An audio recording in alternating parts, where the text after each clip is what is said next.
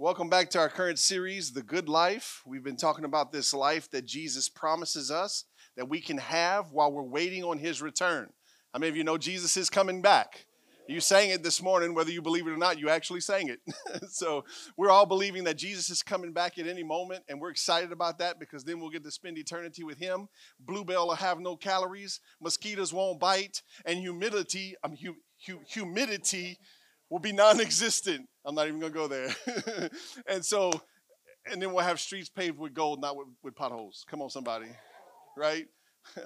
So we're waiting for Jesus to come back. But while we're waiting for Jesus to come back, we get to live this thing that he calls a good life. A good life. And you need to know that. And you need to expect that. And in fact, you need to make whatever changes are necessary to live that life, because just by living the good life, it increases your ability to testify of God's goodness, because people watch you more than they listen to you. Come on. How many of you know we live in a nosy world? Social media wouldn't be what it is today if we weren't nosy people. Come on, somebody. Yeah. I'm going to get you confessing this morning. So people will learn a whole lot by watching you. Our key verse for this series is John chapter 10, verses 9 to 11. Jesus is talking, and he says something here. He says, "Yes, I am the gate. Those who come in through me will be saved. They will come and go freely and will find good pastures." Say good pastures. "The thief's purpose is to steal and kill and destroy. My purpose is to give them a rich and satisfying life. I am the good shepherd. The good shepherd sacrifices his life for the sheep." So we've been talking about how Jesus makes these two claims about himself. Number one, he says, "I'm the gate." The only way into this good life is through me, Jesus. There's no other way to heaven but through Jesus. There's no other way to experience the good life while we're on the planet unless you give your life to Jesus, which is going through the gate called Jesus. Jesus says, "I'm the gate." Then Jesus makes the second claim about himself. He says, "I'm the good shepherd." I'm not just a regular shepherd. I'm the good shepherd. You see, when you're Jesus, you can brag on yourself a little bit. Come on, somebody. I'm the good shepherd. I'm the one that protects. I'm the one who sacrifices his life. I'm the one who provides. And I love it where it says they will come and go freely and will find good pastures. I believe as Christians, we're supposed to be living in good pastures because we got the good shepherd. Come on, somebody. You're going to really have to get this today, because I'm telling you, this series is God wanting to set us free from some things and get us all the way into the pasture. Good pastures.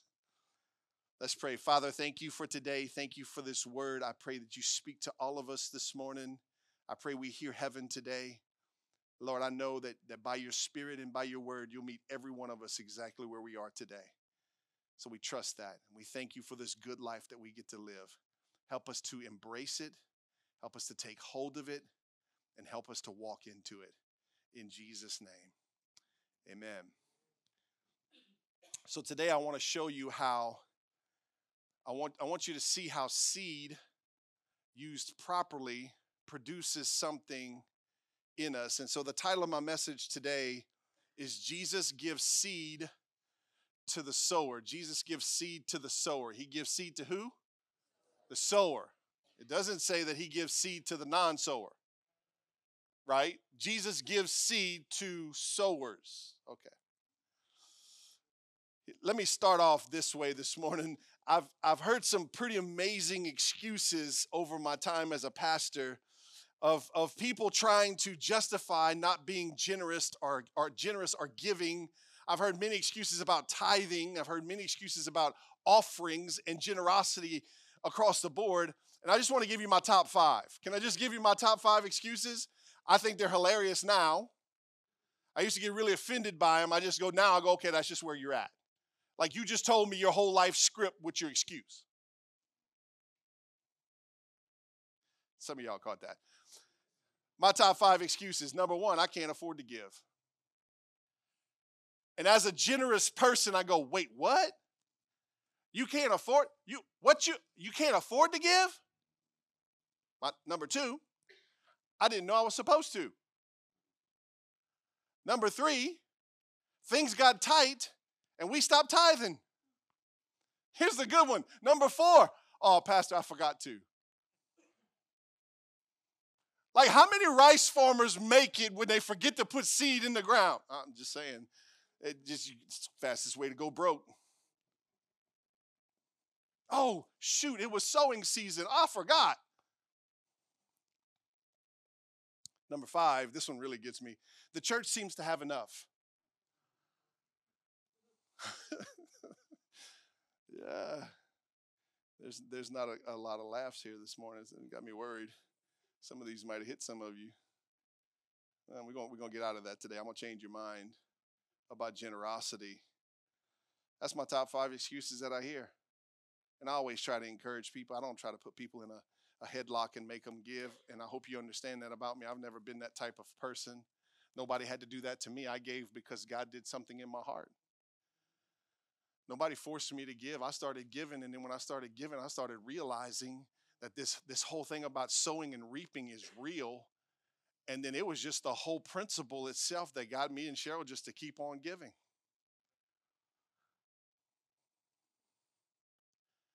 What's funny about these excuses is that I can go to Walmart, I can go to Circle K, I can stand at a gas pump, and somebody can pull up on the other side, and we can look at each other and say, "Good morning, good morning." And if we want to talk, all of a sudden, stuff starts coming out. It's either the president, it's usually the gas prices, right? But then there's always these excuses. Here's what's funny, but it's not funny, is I've heard these same excuses at the gas pump that I'm hearing in the church house. And that's a problem, because you are born again. You divorced this world, and you've been adopted into heaven, which means you don't have a legal right to use those excuses anymore, because that's not who you are anymore. You're a person who has hope. You're a person who has a purpose and a future. There's no reason for us to be using excuses like that. People catch more from you than they hear from you. So believers shouldn't be using the same excuses the world does when it comes to generosity. So today I'm going to change your mind, and the Holy Ghost is going to change your mind about generosity. He's just going to use a big bald-headed guy to do it. Yeah, pretty quiet church this morning. I'm not nervous though. 2 Corinthians chapter 9. We're going to be in 2 Corinthians 9, the whole message. Let me tell you what's going to happen today. I'm going to preach a message on generosity, and then we're going to wrap up this message, and then we're going to have an opportunity to pull some kids out of poverty at the end of service today. If you notice the big banners everywhere you turn today, I'm going to give you an opportunity to adopt a kid and to pull that kid out of poverty in Jesus' name today. I'm not going to do it by pressure. I'm not going to try to manipulate you. I'm going to present you with God's word. I'm going to teach you about sowing and reaping, and then I'm just going to give you an opportunity to put some seed in some good ground. This is good ground. I don't bring bad ground into the church house. Cheryl and I have been given to compassion for years. I think we're on our 2nd or 3rd kid, and those kids only get out when they age out, when they make it. 2 Corinthians chapter 9, Jesus is talking, actually it's Paul. Paul's talking to the Corinthians about giving.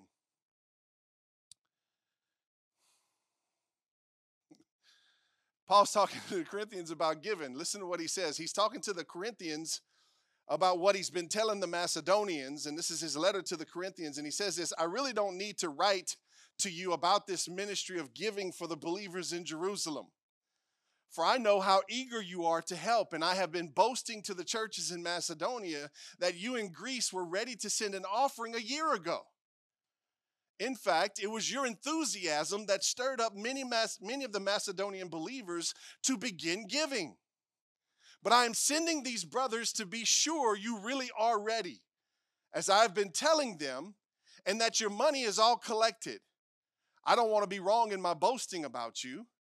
We would be embarrassed, not to mention your embarrassment, if some Macedonian believers came with me and found that you weren't ready after all I had told them. So I thought I would send these brothers ahead of me to make sure the gift you promised is ready. Watch this last sentence. But I want it to be a willing gift, not one given grudgingly. Boy, there's a whole lot of stuff right there. A willing gift, not a grudging gift. So Paul's saying a few things to the Corinthians. He's saying, I really don't even need to write you about this ministry of giving, because Paul believed they already had it. In fact, Paul had confidence that they had this generosity thing under control, that it was a part of who they were. He had so much confidence in it that he was bragging to the Macedonians about the Corinthians' generosity. And when he's bragging about the Corinthians' generosity, it stirred up and provoked the Macedonians to start giving themselves. You see? So Paul was confident that they had the generosity thing down pat. He was confident that they were given willingly and not grudgingly because they had it ready a year ago. Wow. I find that amazing. But he wants to make sure that they're ready. And I go, well, you got confidence that they're generous, but you're going to send some guys to make sure that their gift is already collected and that they're ready. What are you trying to do? If you're going to send some Macedonian representatives to Corinthians or to Corinth to pick up the gift, and you're writing them in advance to make sure that the gift is already collected, Paul's trying, in my opinion, to teach the Macedonians what it looks like to have a generous heart that is willing and not grudging. Because when you're willing, you're already ready. When you're grudging, you're scurrying to get ready. Paul didn't want the Macedonians to go to Corinth and see them trying to collect money and pressuring people. Come on, hurry and give. Why? You weren't ready. You weren't ready. In fact, you weren't even thinking about it. I'm not a Disney fan by any means, but some people like Disney. If you told your kids, we're going to Disney, would you have to really push them real hard to pack their bags? Would you have to really beat them to wake them up to go the morning you're supposed to leave? No, in fact, it's the opposite way. They'll probably pack your bags and they'll probably wake you up in the morning to get you to get in the car on time so you can see Mickey Mouse on time. Why? Because they're anticipating something. They're expecting something. They're cheerful about something. Your attitude towards giving says more about you than it does the gift.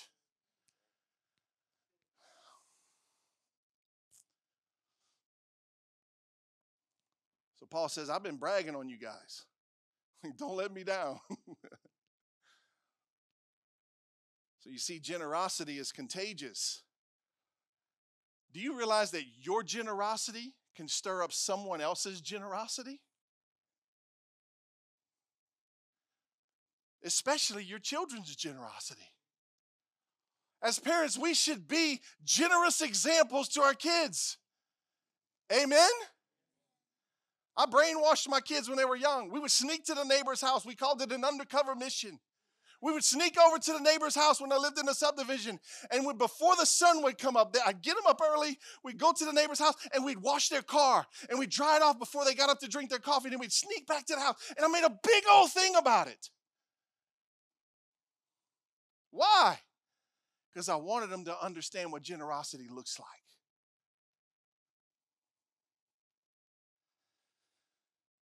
So Paul's taking this generosity thing to a very serious place, so much so that he's sending people to make sure that the gift is ready before these other guys get there.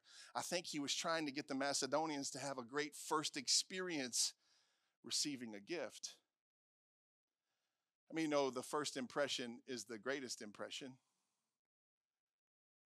So Paul understood the generosity thing so much that he was sending folks ahead to make sure it was ready before this other group of people got there to receive it. Is that making sense? And then he lays down that sentence where I want it to be a willing gift, not one given grudgingly. Not one given grudgingly. Do you know attitude can be picked up? Like you can walk into a room and pick up somebody's attitude. Think I'm lying. Go into the house and your wife didn't have a good day. She ain't got to say a word. Come on, man, you know what I'm talking about. You feel it. You walk in, the air's thick. Let your kids have a bad attitude. They don't need to tell me or show me that they have I can sense it, right? So it is with generosity. How many of you have ever had somebody do something for you and it was grudging? Example, hey, I need you to take the garbage out. Oh, dragging it all over. You're going to spill, you're going to bust the bag. That's not a cheerful heart. I don't care what you say. I'm glad you did it, but you need to change your attitude. Amen? I think Paul was trying to get the attitude to transfer over to the Macedonians. More than the money, he wanted the attitude right, because when the attitude's right, the heart is right. When the heart is right, the seed is good. So I believe what Paul said in Acts chapter 20, interesting verse, Acts chapter 20, verse 35. Listen to what Paul said. He said, it is more blessed to give than to receive. Now, what he said right before that was that Jesus said that. So he was quoting Jesus. Here's what's interesting. Jesus never said that in the Gospels. Paul, we know, had a revelation of Jesus. He spent some intimate time with Jesus. Paul heard Jesus say that directly. Watch this. Jesus taught Paul about generosity. He taught Paul that you're the most blessed when you give. Like it's better to give than to receive. Why is that? How is that? How is that possible? That's what I hope to help you understand today. How is that possible?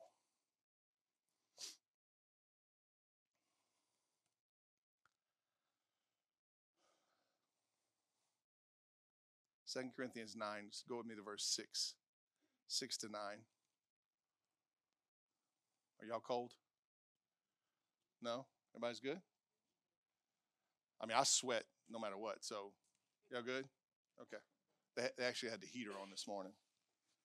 Like, I don't even know why we have heaters. Can I get a witness into place? Come on, somebody. Anybody got a ministry of sweat? 2 Corinthians 9, starting in verse 6 to 9. Here we go. Remember this. Now watch Paul kind of shifts his explanation here. He says, remember this. A farmer who plants only a few seeds will get a small crop, but the one who plants generously will get a generous crop. You must each decide in whose heart? Your heart. Come on, track with me. In your heart, how much to give. And don't give reluctantly or in response to pressure, for God loves a person who gives cheerfully. And God will generously provide all you need. Then you will always have everything you need. Wait, what? What? Then you will always have everything you need and plenty left over to share with others. That, my friends, is not a poverty mentality. That's the good life. As the scriptures say, they share freely and give generously to the poor. Their good deeds will be remembered forever. So watch this. Few seeds equal a small crop. Lots of seeds equal a large crop. You want a small crop or a large crop? It's really up to you. And if you plant nothing, you get weeds.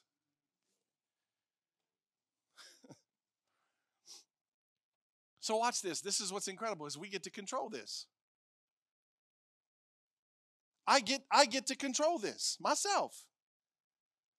I can be a generous sower and receive a generous crop, or I can be a tight sower and receive a tight crop. I decide in my heart. The decision comes from my heart, not my pocketbook. Some of you are letting your checkbook determine your generosity.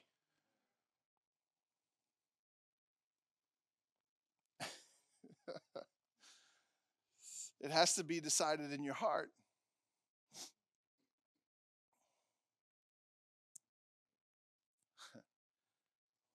You shouldn't give under pressure.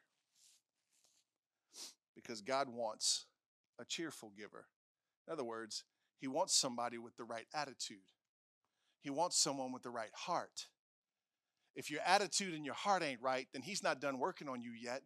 And he don't want you to give until your attitude and your heart's right. Now, I know some folk can get a little facetious and hide behind that. Well, my heart's just not right yet. Well, bro, after 5 years, like something needs to change. You might need to get born again. Born again. Y'all caught that? You might need to get born again. Some ain't clicking. He wants a cheerful giver. So how do we get to a place where we're cheerful to give? How do we get to the place where our heart and our attitude is right to give? How do we get there? I'm glad you're asking these questions. Let me tell you how Cheryl and I got there. Cheryl came from the Catholic Church. I came from the Baptist Church. Catholics don't generally give as much as others do. Baptists, you're born to give. It's just the way it rolls, seriously. So my wife was Catholic. I was Baptist. We got married. We both had a job, good paying jobs. We had a college to pay for, 2 new cars to pay for, a brand new house to pay for, and Virginia was born. And then we messed up and prayed. And the Lord said, I want Cheryl to quit working. So our income was cut in half. I said, we need to give. She's like, wait, what? What you mean? I said, we need to start tithing. Well, what do you mean? I said, the first 10% of my check every week needs to come out and be set aside for tithes on Sunday. Is this a Baptist thing? It's a Bible thing. It's a Bible thing. Like, trust me. So we didn't start out tithing with a cheerful heart. We gave with a very nervous heart. Some of you can relate to that. We gave with a very scary heart. We gave from a place of, we were newly married. We were still trying to figure out how to trust each other. And Cheryl was newly converted, so we were trying to figure out how to trust God. But we just did what the Bible said, and we took 10% of our check, and we gave it to the church on Sunday mornings. In fact, I made sure she took the first 10%, and we gave it to the church. And so Cheryl was struggling like if she was here, she would tell you the story. She was struggling. I would get my check, and she would go to the bank. This is how she did it. She would go to make the deposit, but she would cash out the tithe first.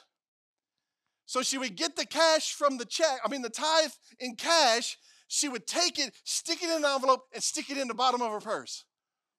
She was trying to get it out of her mind. On paper, it wasn't working. The budget said no. The checkbook said, you're stupid. But God's word said, trust me. So we had to make a decision. Am I going to trust God or am I not going to trust God? And we started off giving nervously. Like, oh, God. And the first week, we give a tithe. We're short. I'm like, are you kidding me? Like the first week? Like we couldn't get 6 deep and then get short. Like the first week? Like really? Like she's never going to trust me, Lord. She calls me up. She says, we're short. Told you. She calls me a little later and says, you ain't going to believe what happened. I said, try me. We just got a reimbursement check that we're not supposed to get. She was on the phone with her doctor arguing that they overpaid her. I walked in the house. I said, you better hang that phone up, woman. People going to give you money. You don't talk them out of it. I'm like, hey, I tried 3 times. I said, yeah, I wouldn't have tried once. I said, you take the check, you deposit it. You pull the tithe. And from that day on, we've learned to be cheerful givers. It didn't all happen overnight.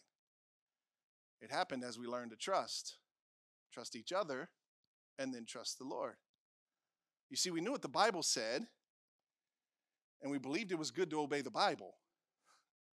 Well, that was rich right there. I'm just telling you. That was gold. I just handed you gold. Some of you didn't know what you had in your hands. Like we just believed the Bible and we believed it was good to obey the Bible. And so over time, we became cheerful givers. In fact, every year I love to see, this is not prideful, this is just a testament of how God's changed my heart, our heart. We love to see how much we were able to give this year. And go, wow, we did better than last year. Wow. We've consistently been in the top 10 givers of this campus. And I'm happy about that. Because just because I'm a pastor don't mean I'm broke.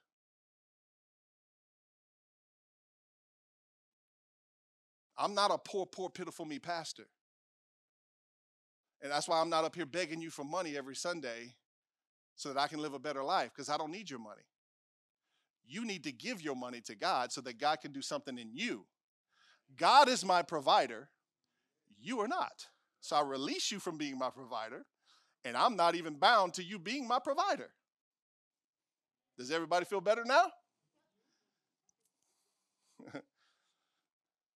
God's been taking care of me and Cheryl for 23 years.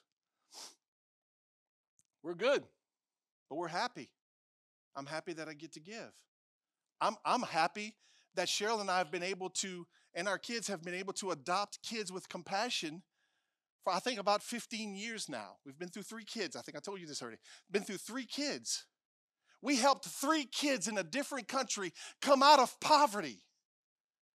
I've never met the kids. They write me letters sometimes. I always wanted to write back. I never did. I hear cool stories about people who write back. It's really great. I just never wrote back. I just kept sending the money. Like, I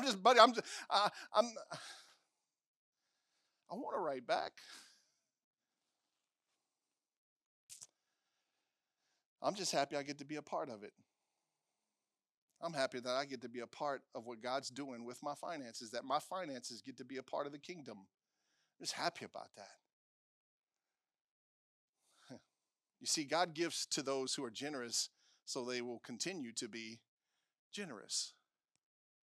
I want you to notice what the end of those verses said. It said this, it said, they share freely and give generously to the poor. Their good deeds will be remembered for how long? Forever. You know what that tells me? That people will forget a lot of things about you, but they won't forget your generosity. 2 Corinthians 9, verse 10. Here's my key verse for the series, for the sermon today, message. Listen to this one. For God is the one who provides seed for the farmer and then bread to eat. In the same way, he will provide and increase your resources and then produce a great harvest of generosity in you. So that word provide right there is the word supply. Now, I want you to think in agriculture terms with me for a minute. I want you to shift your mind there for a minute. God is the supplier of the seed. He supplies the seed to the farmer or sower.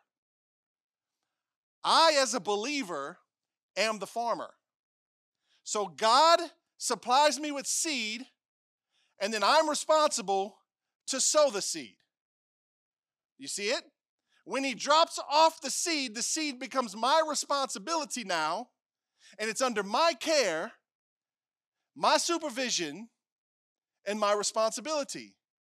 So whatever I decide to do with the seed is what I get in return.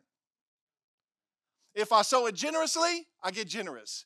If I sow it sparingly, I get sparing. If I don't sow it all and I eat up all the seed, I get weeds. Then you got to go bush hog. Right? So God is the one who supplies the seed. He supplies it to the sower. But that's not all. Did you catch what else happens? For God is the one who provides the seed for the farmer and then bread to eat. Oh, what is God supplying? Seed and bread to eat. Seed is for the ground, bread is for your belly. Come on, is that OSC kids enough? Seed is for the ground, bread is for the belly. Come on, some of you know bread sticks to the belly. So he supplies seed and bread, And they're two different things. Let's unpack that for a minute. He gives seed to the farmer. Then he has a specific purpose for the seed, and it's to produce a harvest. Seed has a purpose, to produce harvest. Now catch this. Harvest in the ground, but harvest in the farmer.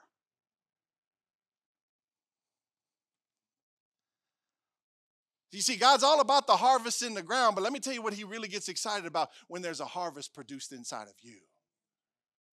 When you go from being a nervous giver to a cheerful giver. He's trying to get a harvest inside of you. God is the supplier. We are the farmers. How we handle the seed determines how the seed goes. We have to handle the seed with care.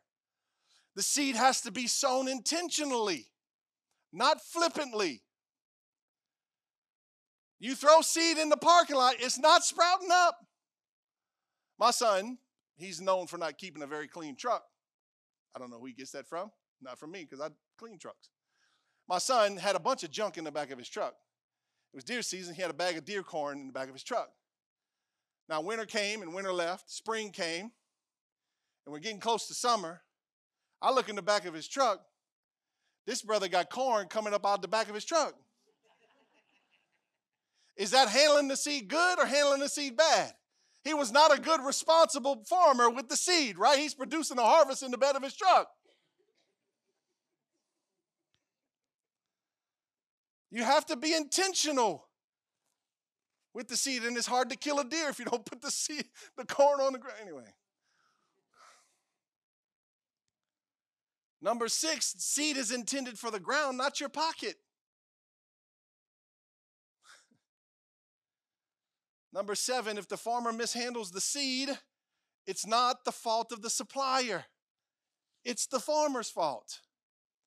So we got Christians who are mad at God because they're broke or they're struggling.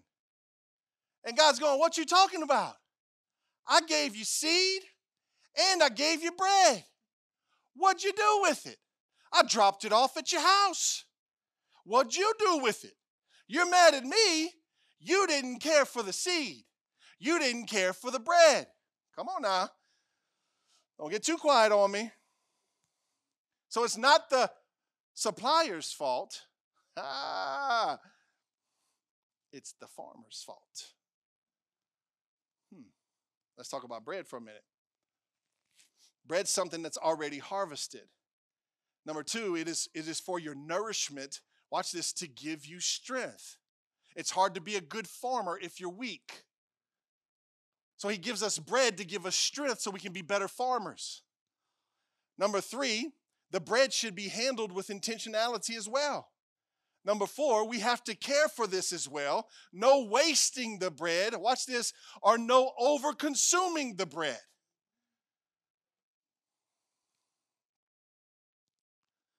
Number 5, while the seed is for others, bread is for us. And then number 6, we have to understand which is seed and which is bread. Let me just show you something real quick. If this doesn't show you how much God cares about you, I don't know what else will. So he's not a God that's just giving you seed to sow in the ground for other people and not willing to provide for you also. He's the God who has you on his mind as well as others on his mind. That's why he gave you seed to sow and bread to eat. So the devil's been trying to convince you that if you sow the seed, you're going to starve. That's not the way God's system works. God takes care of his farmers. Let me tell you why. Because a skinny farmer can't sow seed, and a fat farmer can't sow seed very well. The skinny farmer can't sow seed because he doesn't have the strength to go out in the field and sow it. A fat farmer can't sow seed because he don't have the motivation to go out and sow the seed. He's too busy consuming the seed.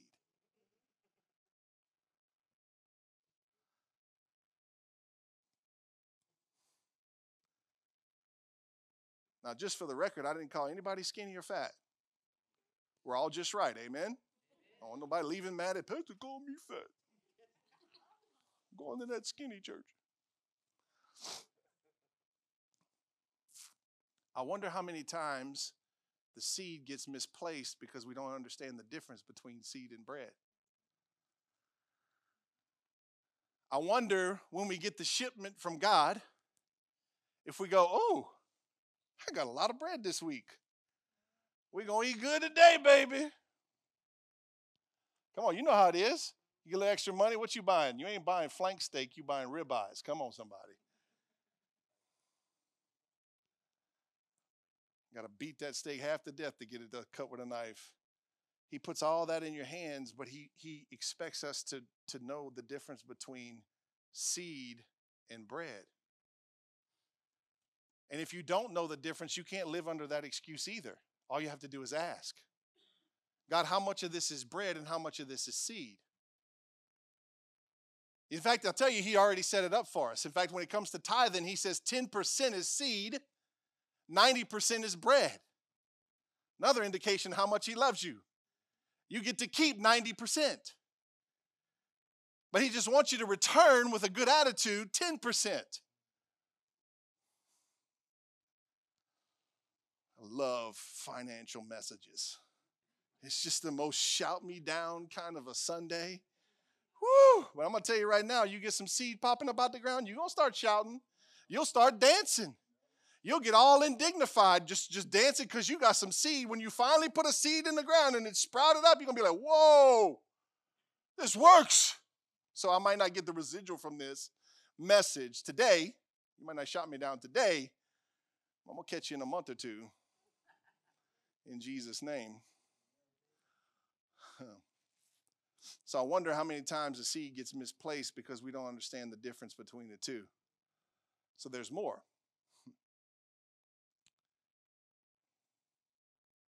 Look at that verse again. It says, for God is the one who provides seed for the farmer and then bread to eat. In the same way he does that, he will provide or supply and increase your resources and then produce a great harvest of generosity. Where?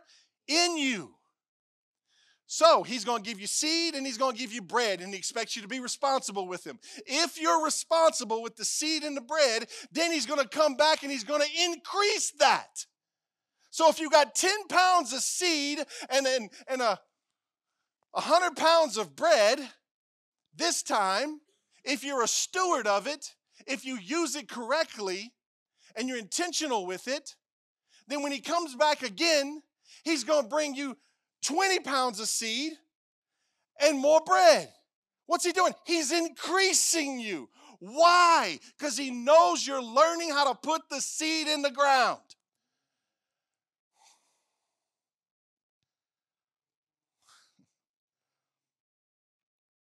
I'm just trying to build your expectation. I'm just trying to teach you something that's going to help you understand this good life that we're supposed to be living. This isn't a name it, claim it, frame it kind of message, but you do need to understand that God wants to increase you, and there's nothing wrong with being increased.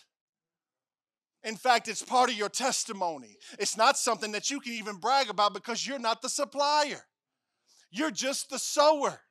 So this whole generosity process is a very humiliating process. In other words, it makes you humble because you realize he's the one dropping the seed and the bread. I just have to be responsible with it. If I'm responsible, then he gives me more to be responsible for.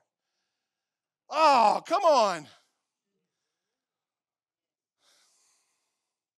And then he says this, and the great harvest, like the great harvest of this whole thing, is what gets produced in you.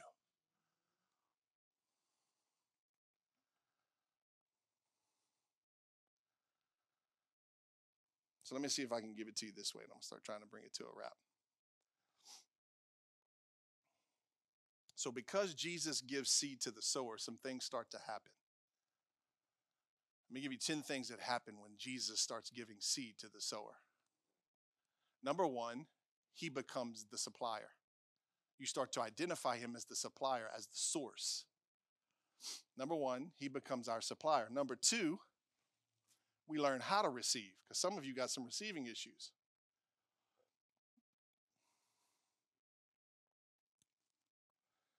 I said some of you got some receiving issues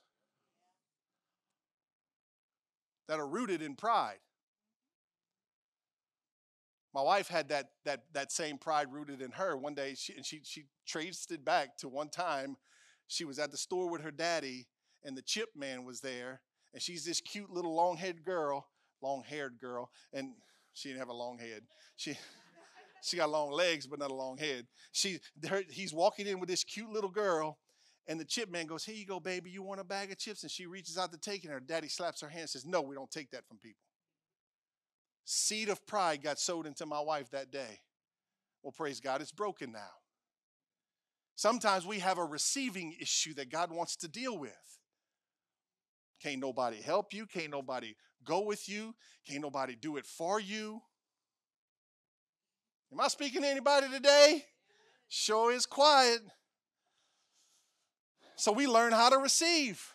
He's the supplier. We learn how to receive. Number 3, we learn the difference between seed and bread. That's what's really cool about this whole process is you get to learn what's the difference between seed and bread. What part of this do I get to eat, and what part of this do I get to sow? Now remember, when you're a good steward of it, he increases the seed and the bread.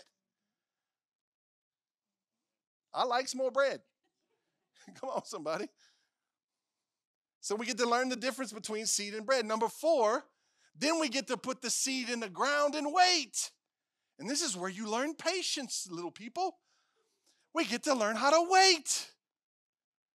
I don't know if the seed's going to come up. I've spent thousands of dollars on ryegrass. Threw it out in the middle of a cattle pasture and went, and every day I'm looking. Bro, I think I just wasted a couple thousand. Oh, the next day. It's still not coming up. Oh. Drove myself crazy. Waiting for that one little hair-thin piece of ryegrass. I mean, eventually I'm on all 4 going, it's got to be there somewhere. And I seen one, I'm like, yes! One took seed. No. So we get to put the seed in the ground. Let me tell you something. This is exciting. Because when you go to sow a seed, let me just give you a little free recommendation. When you go to sow seed, don't just run out in the city and just start throwing money everywhere. Grab your seed and your spouse and your kids, get together and say, Lord, we thank you for this seed. Would you show us where to sow it? Would you show us exactly where to sow this seed? And we pray your blessing over this seed. Cheryl and I recently did this. I told this to some of you a couple weeks ago. We sowed $1,000 into a place. We had a seed, felt like we needed to sow it. We sat down, she had her computers up, she had everything in the system. All she had to do was hit send. She said, we need to pray over this one. I said, okay. So we grabbed hands, we prayed, just like I told you. Amen. Send. 2 weeks later, debt cancellation. An enormous amount of debt was wiped off the table. I didn't ask for it. I didn't apply for it. It hit me out of the blue. You pray over the seed and you sow it intentionally where God tells you to sow it, and watch what happens. Number 5, when that seed bursts through the ground, we get to take part in the process. We get to watch the seed grow. Number 6, we get to share in God's glory. That means you get to be a part of God's glory. You don't get to take it, you just get to be associated with it. Ah, that's good stuff. That means like you get to go, like, yeah, I was a part of that.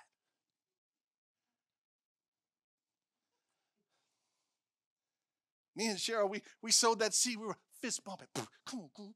Seed in the ground. We'll get a harvest. Now, don't tell me when 2 weeks later that debt was canceled that we've been praying for 3 years. This big brother was dancing. I'm going to tell you right now, good thing there was no video cameras. I was dancing. Why? Because I'm going to celebrate over putting seed in the ground, but I'm also going to celebrate over a harvest. Okay.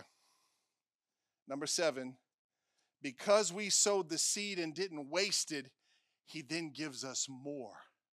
You get to learn about increase.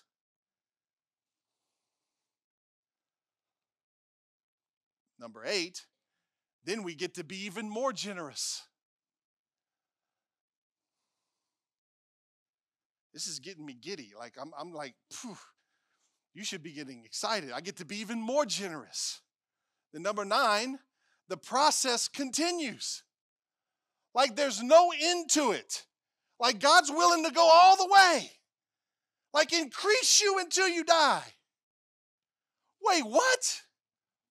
You got to go beg for a raise from your boss.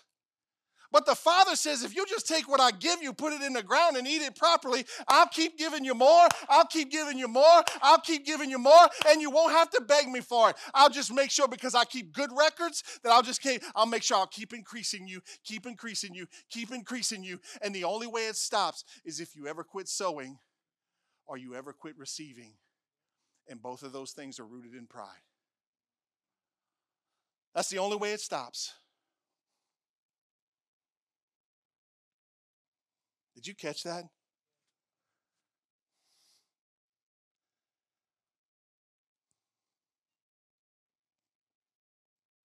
Then number 10, now generosity becomes what we're known for. Generosity becomes what I'm known for. And when you're generous God's way, you don't need to promote yourself. You don't need to boast in yourself. You don't need to post it, frame it, all those other things. You just need to do it and then move on and let God promote you. And let God make you famous. And let God build your reputation. Come on, somebody. Generosity becomes part of who I am. This is part of my righteousness. It's one part of righteousness is generosity. A born-again believer should be generous. It's part of the fruit of being born again. Amen? Okay, verse 11 to 15, and I'm going to wrap it up. Because there's even more. And y'all thought Santa Claus was cool. 2 Corinthians 9, 11 to 15. In fact, I wish more people would teach their kids about Jesus than Santa Claus, because more kids know about Santa Claus than they know about Jesus, and Jesus is way more generous than Santa Claus. Yeah. 2 Corinthians 9, 11 to 15. Yes, you will be enriched in every way so that you can always be generous. And when we take your gifts to those who need them, they will thank God. So 2 good things will result from this ministry of giving.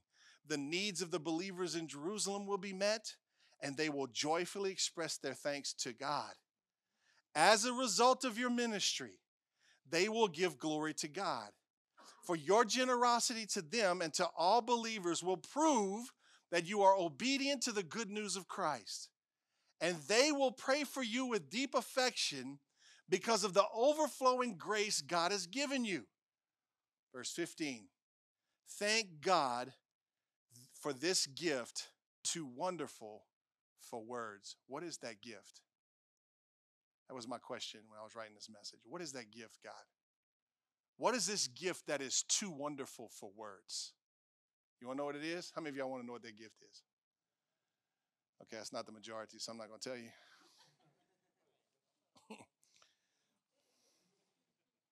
That word gift in the Greek is the word doria. It's where we get our word gratuity. It's a tip. It's a just because. It's something you didn't earn, something you didn't strive for. It's a just because. You know what the gift is? I just described it to you, but you know what it actually is? It's now I get to have the character of Jesus. That's a gift too wonderful for words. That I get to possess the character of Jesus. In other words, my generosity and my stewardship of my bread, it equals me becoming more like Jesus than ever before. It's a gift too wonderful for words. So we get Jesus's character in this whole process. Whew. Come on, worship team. C'est bon?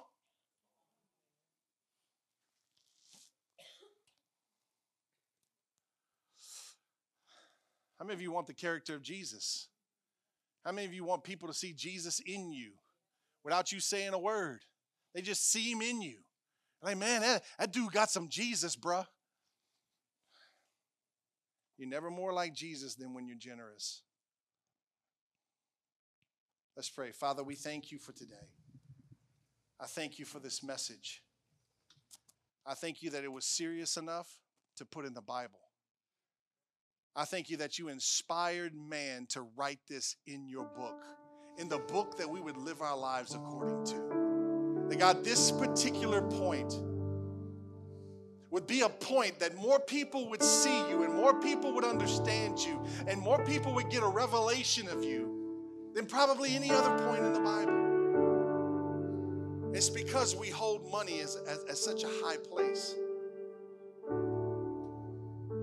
God, I remember my boss that came to church and he just started tithing and you started doing miracles in his finances and he was blown away by that. Before he was ever blown away about a message or about anything else, he was blown away by what you did in his finances.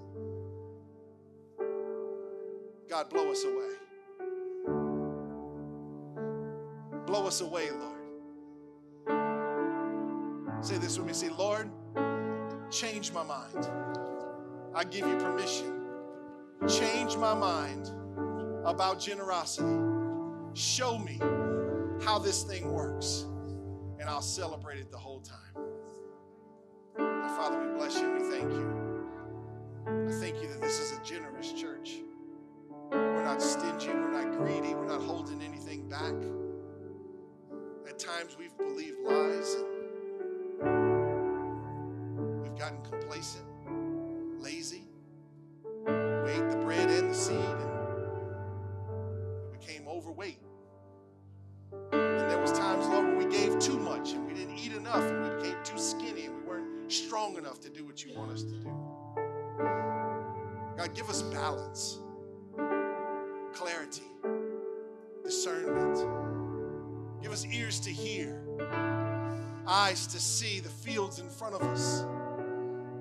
Give us a heart to respond with gladness and cheerfulness.